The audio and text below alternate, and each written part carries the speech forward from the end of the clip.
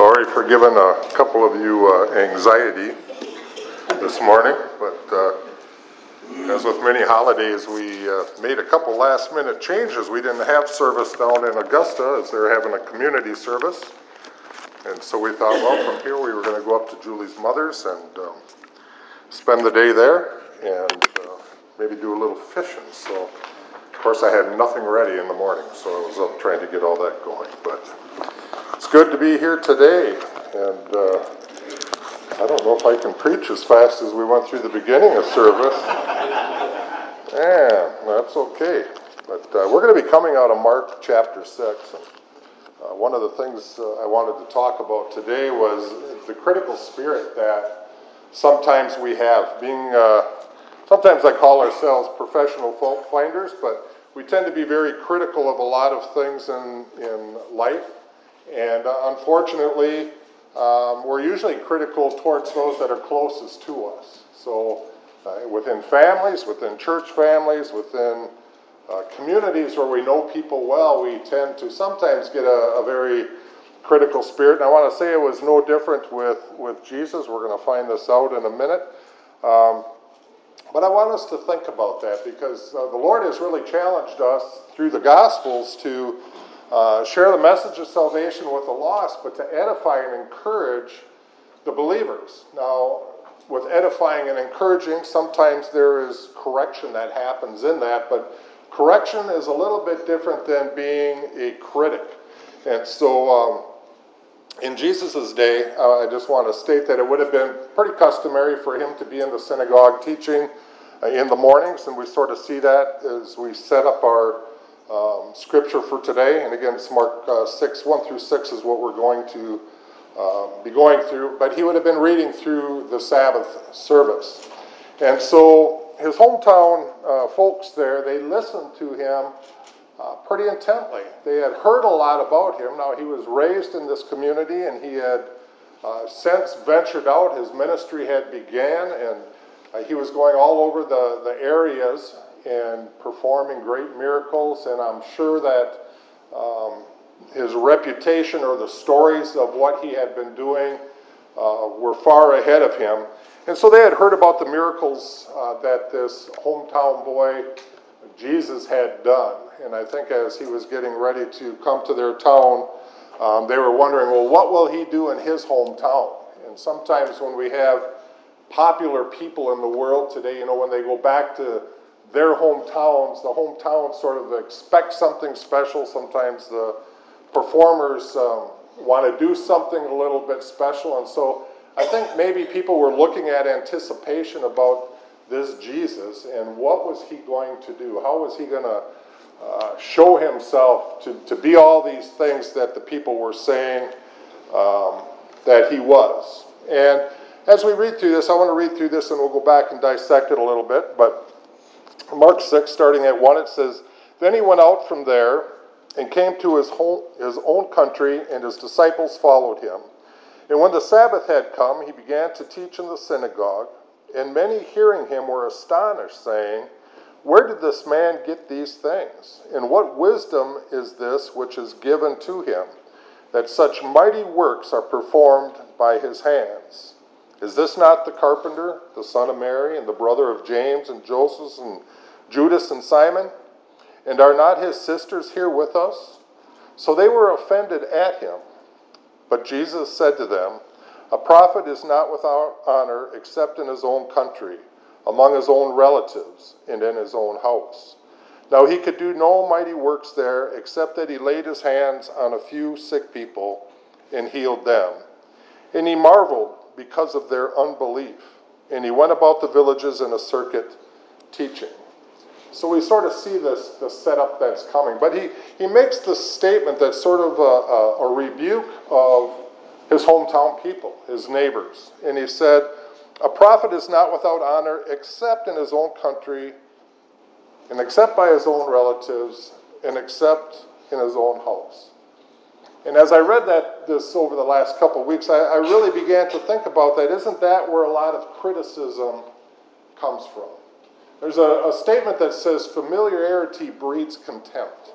And sometimes the more we know about people, we begin to see the chinks in their armor, the cracks in their lives, and we get to know people. Because at a distance, sometimes when we first meet somebody, and you guys have sort of had the experience of doing this as you've had pastors coming in to present themselves. When they come in, they can look really good. We see that first glimpse of them, and we can think all sorts of things. When we first meet somebody, it's like, oh, isn't that person wonderful and great and grand? We get new people that come to church. Look at that wonderful, beautiful family. But then as we become close and as we become a family, we begin to see some of the faults. We begin to see some of the problems. And we all have these in our life, by the way. I'm not saying to others, we all have those. I have those in my life, and Julie and I have those, and I'm sure you all have those too. And we begin to see these faults, and sometimes we can stand back with a critical eye. So it says, not only within our own country, but amongst, it says, his own relatives, our family. So sometimes the family say, well, who are you to be doing what you're doing? When I became a minister and became involved in the ministry, a lot of my family thought, isn't this the one that I remember when he was a little boy, did all these things, and when he was a teenager got in all this trouble, and when he was older was always doing this stuff here, and now you say that you're preaching the gospel, the message? Sometimes those are big hurdles to overcome, and some of you have done that in your life. What do you mean you're a churchgoer? What do you mean you're a Christian? I remember you when, and they can go through the whole list of things that we have done. So our community can look at us that way. Our relatives can look at us that way. But I want to even say within our own homes, we can look at that. My wife knows things about me that nobody else knows. And it's easy when we know these things about one another that it's easy to use those things as weapons. Some of the harshest comments I have heard sometimes are husbands talking about their wives to others, or wives sometimes talking about their husbands to others. We call them little gossip circles, little coffee clutches sometimes. And we become very critical, and I wouldn't say that our intent is to tarnish or to hurt that person as we're talking, but the Bible tells us that we need to guard our tongues and the things that we say. It's very easy to find fault with people because we have been trained in that in the world today. As we look in the world today, just the political climate that we're in, and on both sides of the aisles, we find fault. If you're a Democrat, there's nothing a Republican can do that's right. If you're a Republican, there's nothing a Democrat can do that's right. If you were through these last riots that were going on and disturbances in there, you had things like Black Lives Matter, you have the Proud Boys, you have all these things, and people are always, and they get very tunnel visioned in their agenda and what they're doing, and they're not willing to listen to anybody. And Jesus sort of came across this, and I'll say a political climate in his hometown at that time. So he started out with this rebuke, and he wanted people really to, I think about the things that they are saying, think about what it was that they were expecting from others. Sometimes we don't look so much what we can learn from somebody or receive from somebody as far as life lessons, but many times we look at others to say, what can I get from them? We hear people a lot of times say, well, what's in it for me? That's sort of the mentality of the world today. What do I get out of this? And if we weigh the consequences and the benefits and we say, I don't get enough, then we just say, I'm not going that way. But Jesus has called us as believers to do something greater. And as Jesus rebuked these people that were there, his relatives and his countrymen, it says that they despised his preaching, that they were no longer going to listen to what he had to say. And Jesus says, well, I can't do any more works here because of your unbelief, because of your disbelief. Now, I want to say Jesus could do whatever he wanted. He was God, but there is something about belief that he wants to emphasize in our lives, believing in him. Now, our faith doesn't just make it happen. I'm not a name it, claim it person. Jesus said if we had faith the size of a mustard seed, we could do great things. We can move mountains. I don't see many people moving mountains. So that tells me that I've been given a portion of faith that God has given me. But he says if we have unbelief, if we choose not to believe, he says I can't do the works. It's like we can give people all the tools in the world to overcome something in their life. Again, I often use the prison because it's just been a part of my life for so long. We can give these guys tools to overcome addictions, to overcome these vices in their life. But if they don't want to use them, they're never going to change. They're never going to do it. Some people just say they're never going to change. Or some people believe in their own life. I can't do it. I just can't do it.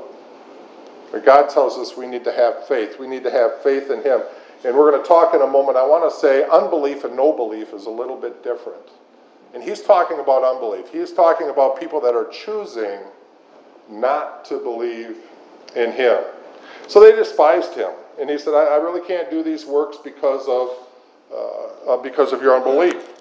And so we sort of see here when people come together to judge or to hate or to refuse to understand, they're really going to see no other point of view except that which they want to see. And as a believer and as a Christian, I think many times we need to always be learning, okay? We know what we believe in. We know the foundations and the fundamentals of our faith. We stand strong in those things. We hold on to those things. But sometimes we think that we've reached a spot where we can learn no more, or what can this tell me? And I want to ask you, when you read the Scriptures, and this is the importance of being in God's Word, when you read the Scriptures, does it speak new to you sometimes? Does it give you a fresh perspective of things? This is the first time I've really been going through Mark again, and I'm getting new things out of it. I'm asking the Lord to show me, what I can learn from this, how I can apply this to my own life. But do we get locked into having our own point of view of just being very narrow in our understanding and very narrow in our belief? And it says that these people were refusing to love and accept others. They were refusing to even listen to him because of who he was. Jesus came to set us free from this tyranny called sin. Most people I deal with, they're not so afraid of sin. As a matter of fact, they wade into sin. But when you start talking about eternal things, life and death, a lot of people are afraid to die. They don't know what lies on the other side. Now, I know some Christians, they say, I know where I'm going when I die. Sometimes we wonder about the process of getting there. But there's people that cling to this life so strong because they're unsure of what their future holds in the life beyond. Jesus came to set us free, to give us that assurance in our life, to set us free from this bondage of sin and these things that destroy both our soul and our body.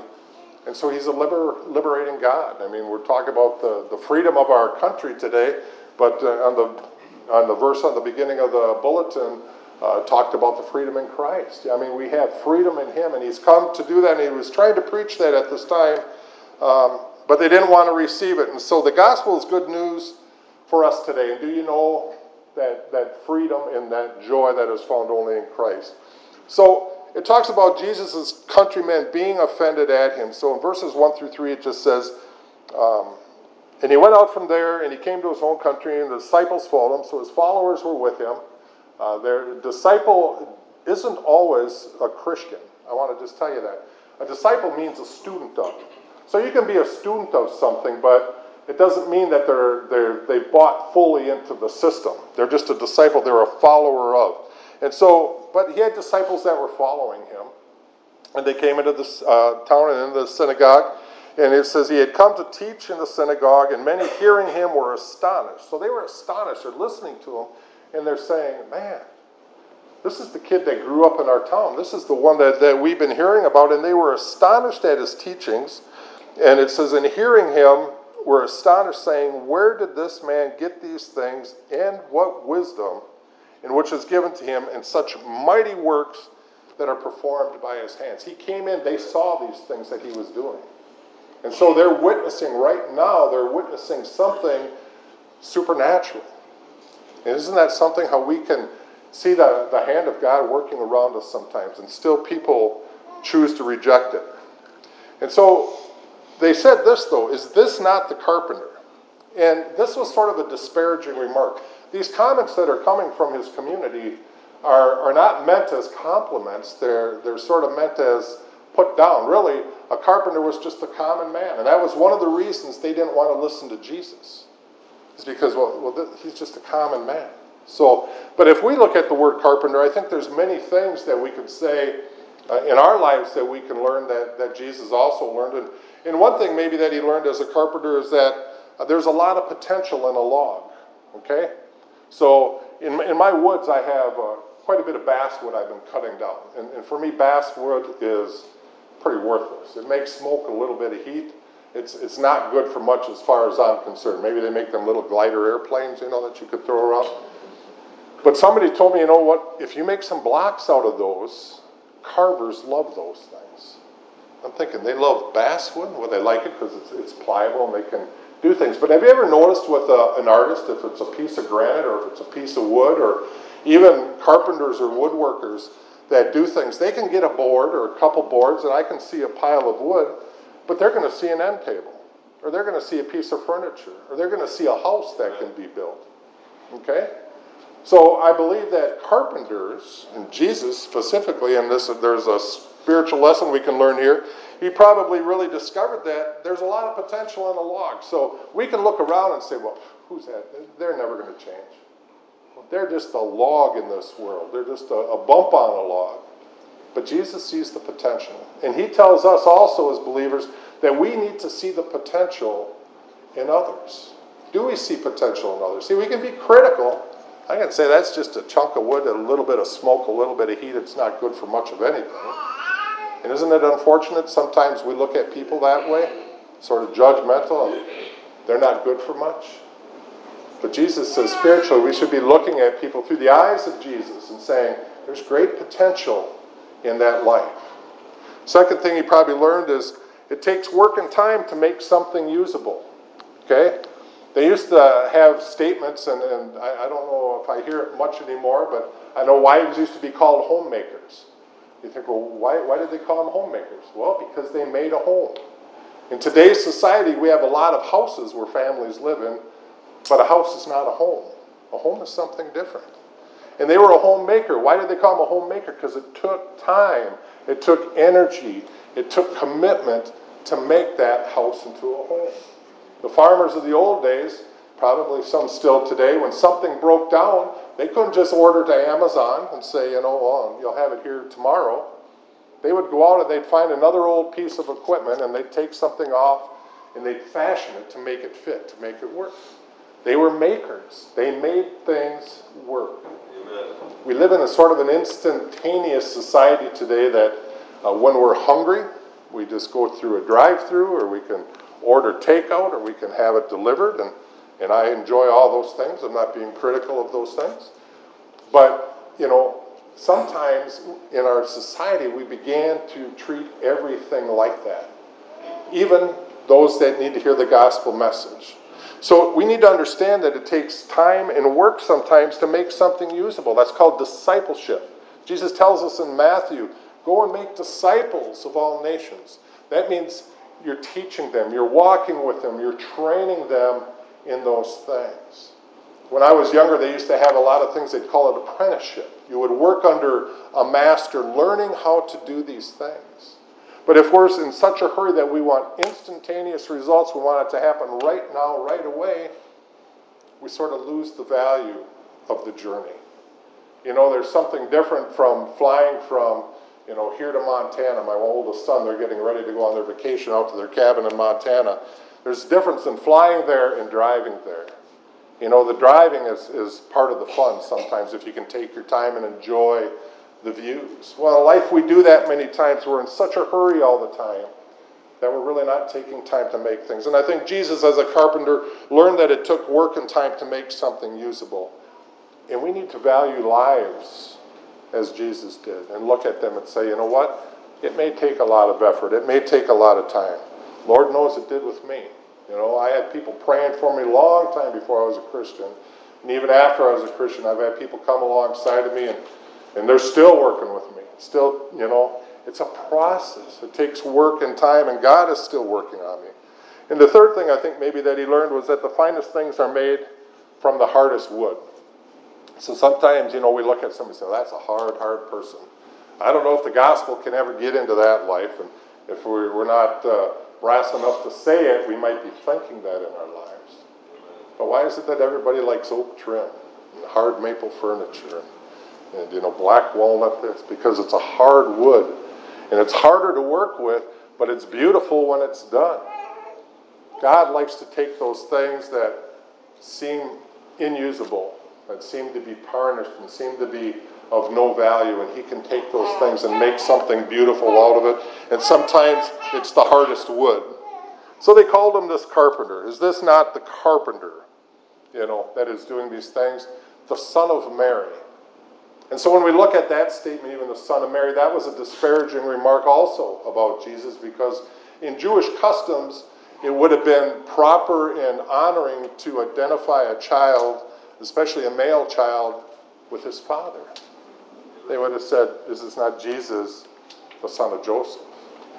But apparently by this time, maybe some of the thoughts of the illegitimacy of Jesus, that Joseph wasn't his biological father, was maybe there, and that Mary had conceived him, in their opinion, in sin out of marriage. And so it was a disparaging remark. So these were hurtful things, I think, to Jesus as he was hearing these things. And again, I want to challenge us. Are we saying sometimes hurtful things to others? Maybe we just want to get a little dig in. We want to make a little point. But we got to guard, again, our tongue.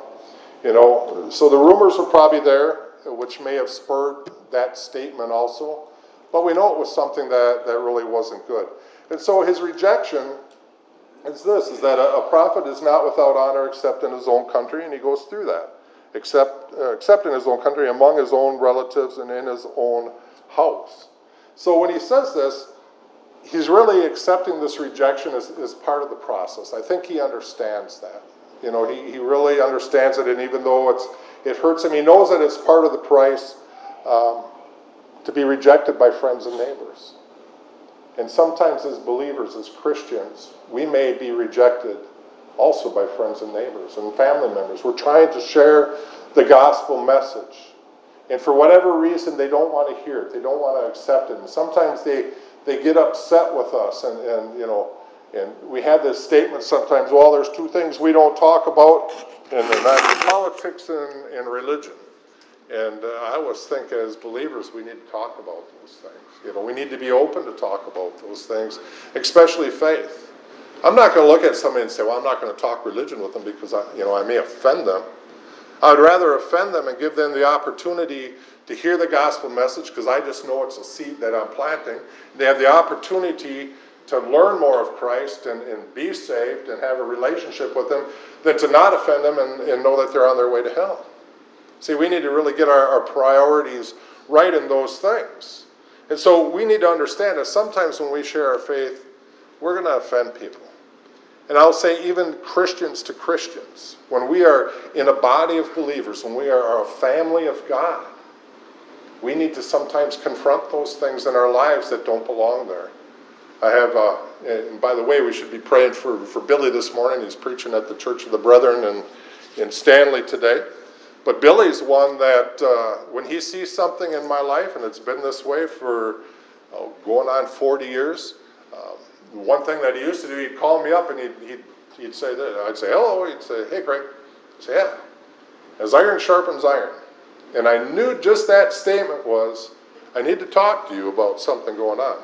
And usually, and it was a lot of times real early in our Christian walk, there was something in my life that I was doing or showing that needed to be adjusted. And I used to think, oh, man. And he'd tell me sometimes, and I'd just think, oh, he's foolish. I don't want to hear. I would be like these people. I would just sort of block it out for a while. But he was doing it out of love. And he was doing it because he cared for me, and he was doing it because the Word of God said it. And as we say, if you call yourself a Christian, if you call yourself a Christian, to me, I hold you to a different standard than the world. Some people say, well, that's not fair, but we need to do that. Because when you say you're a Christian, you're a Christ follower, right? Right. And if you're not living to follow Christ, then we need to edify one another. We need to encourage one another, right? We need to correct one another in love to make sure that we're all walking as close as we can with one another. Now, the problem sometimes is we can get to a point of self-righteousness where I'm just pointing out everybody's faults, but I'm not receiving what other people have to say. It has to be dialogue. As a family, we have relationship with one another. And so as we have relationship, it opens up that we can say, hey, and you know what? We may not always agree on all the things, and that's fine, but we shouldn't always be offended if the Word of God is what is speaking and not our opinions. And so we need to do that. We need to be willing and able and bold enough really to speak our faith. You know, I think it's an important thing to do, to bring it in to wherever we can. You know, when we went on our motorcycle ride, we got down by Whitehall. And before we took off, and I wasn't even thinking about it, Gene says, let's start with a word of prayer. I just thought, oh, yeah, I didn't even think about that. And so we started our trip with a word of prayer. It was a beautiful ride that day. It was a wonderful thing. See, we can interject our faith in small ways and in small areas of our life. But we need to also encourage one another, challenge one another, you know, exhort one another in the faith. And we can always do better. You know, we don't think anything about that with our professional athletes. Oh, you can do a little better if you tweak this and tweak that. You'll be much stronger at this position and you'll get much more accomplished. We can apply all those things to our jobs, to our life, to other areas. Why don't we do that to our spiritual sides? You know what? Your walk is going great, but you know, you got this thing a little bit. You know, I used to have a bad spirit of competitiveness. And I was confronted on it once, and I got all mad because I was competitive. And, well, fine, I'm quitting. I ain't playing anymore. Then poof, and that's how it was. Just you know how babies are, right? And I was just a 27-year-old baby, and so I sort of pouted for a while. But you know, the Lord was working on me because my friends had confronted me with Scripture, not just with my competitiveness. And I began to pray, you know, Lord, if my competitiveness is interfering with my testimony of you, then I won't play or remove the competitiveness from me. And the Lord really did that. I mean, he really, my over-competitiveness anyways, he removed that from me. And I don't have that. I don't have to have that have-to-win attitude in my life all the time. We first got married, Julie tried to lose card games because, you know, she kept beating me. And, oh, we got to play one more, you know, because I couldn't lose and go to bed at night. And so, I mean, that's how bad sometimes it is in our life. But we don't see it in ourselves until God reveals it to us. And so it says that he could do no mighty work. So in this climate of unbelief that he was dealing with, it says that he healed a few that were sick, and he touched them and healed them. But he's really saying, my power is limited by the unbelief that is in your life. And I want you to think about your faith and your trust in God. I know sometimes circumstances seem monumentous. Sometimes we don't see how we can get through those. And it can be health things, and it can be relational things. It can be financial things. It can be addiction things. There can be all these things. And you know, we haven't walked in everybody's shoes, so we don't know what it's always like. But one thing God says that we can do is we can pull along somebody. And we can encourage them by being alongside of them and help them get through those things that they're going through.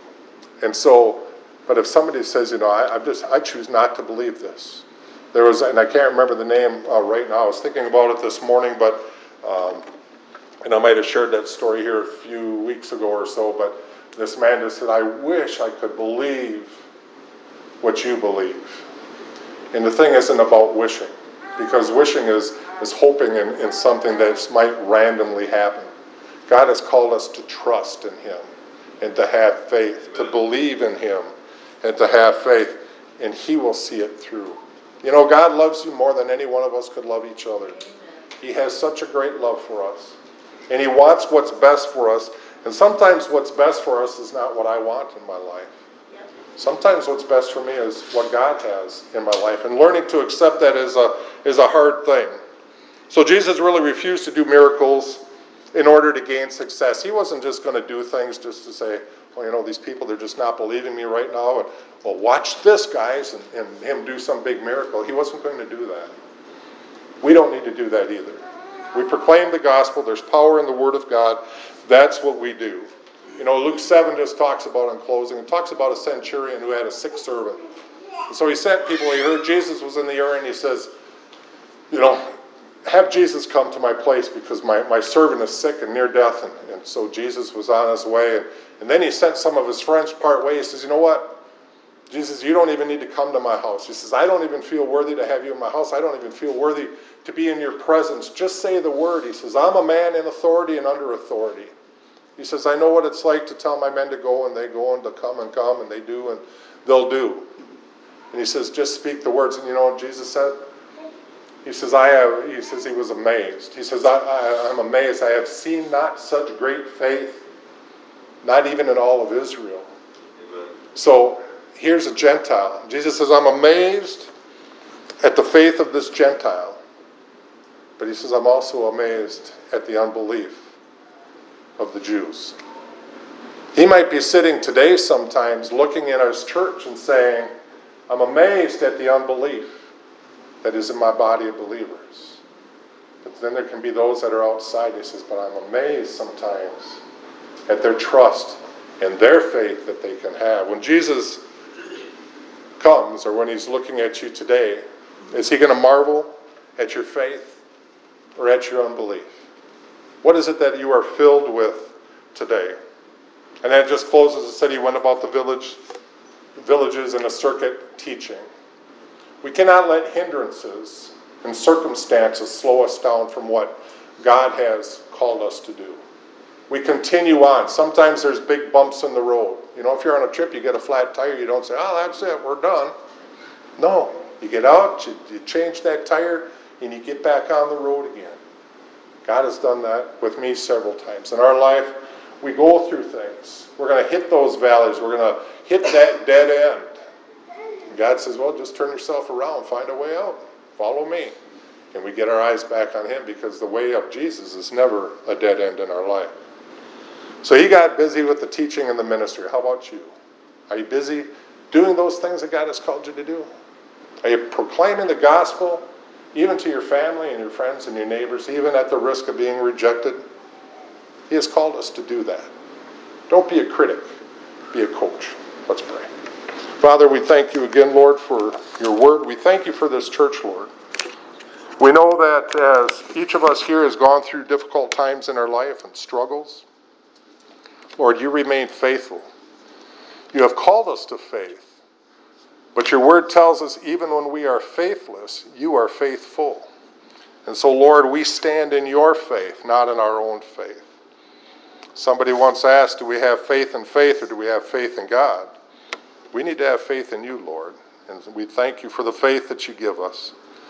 Father, where we have unbelief, Lord, we just ask that your Spirit's presence would drive that from us.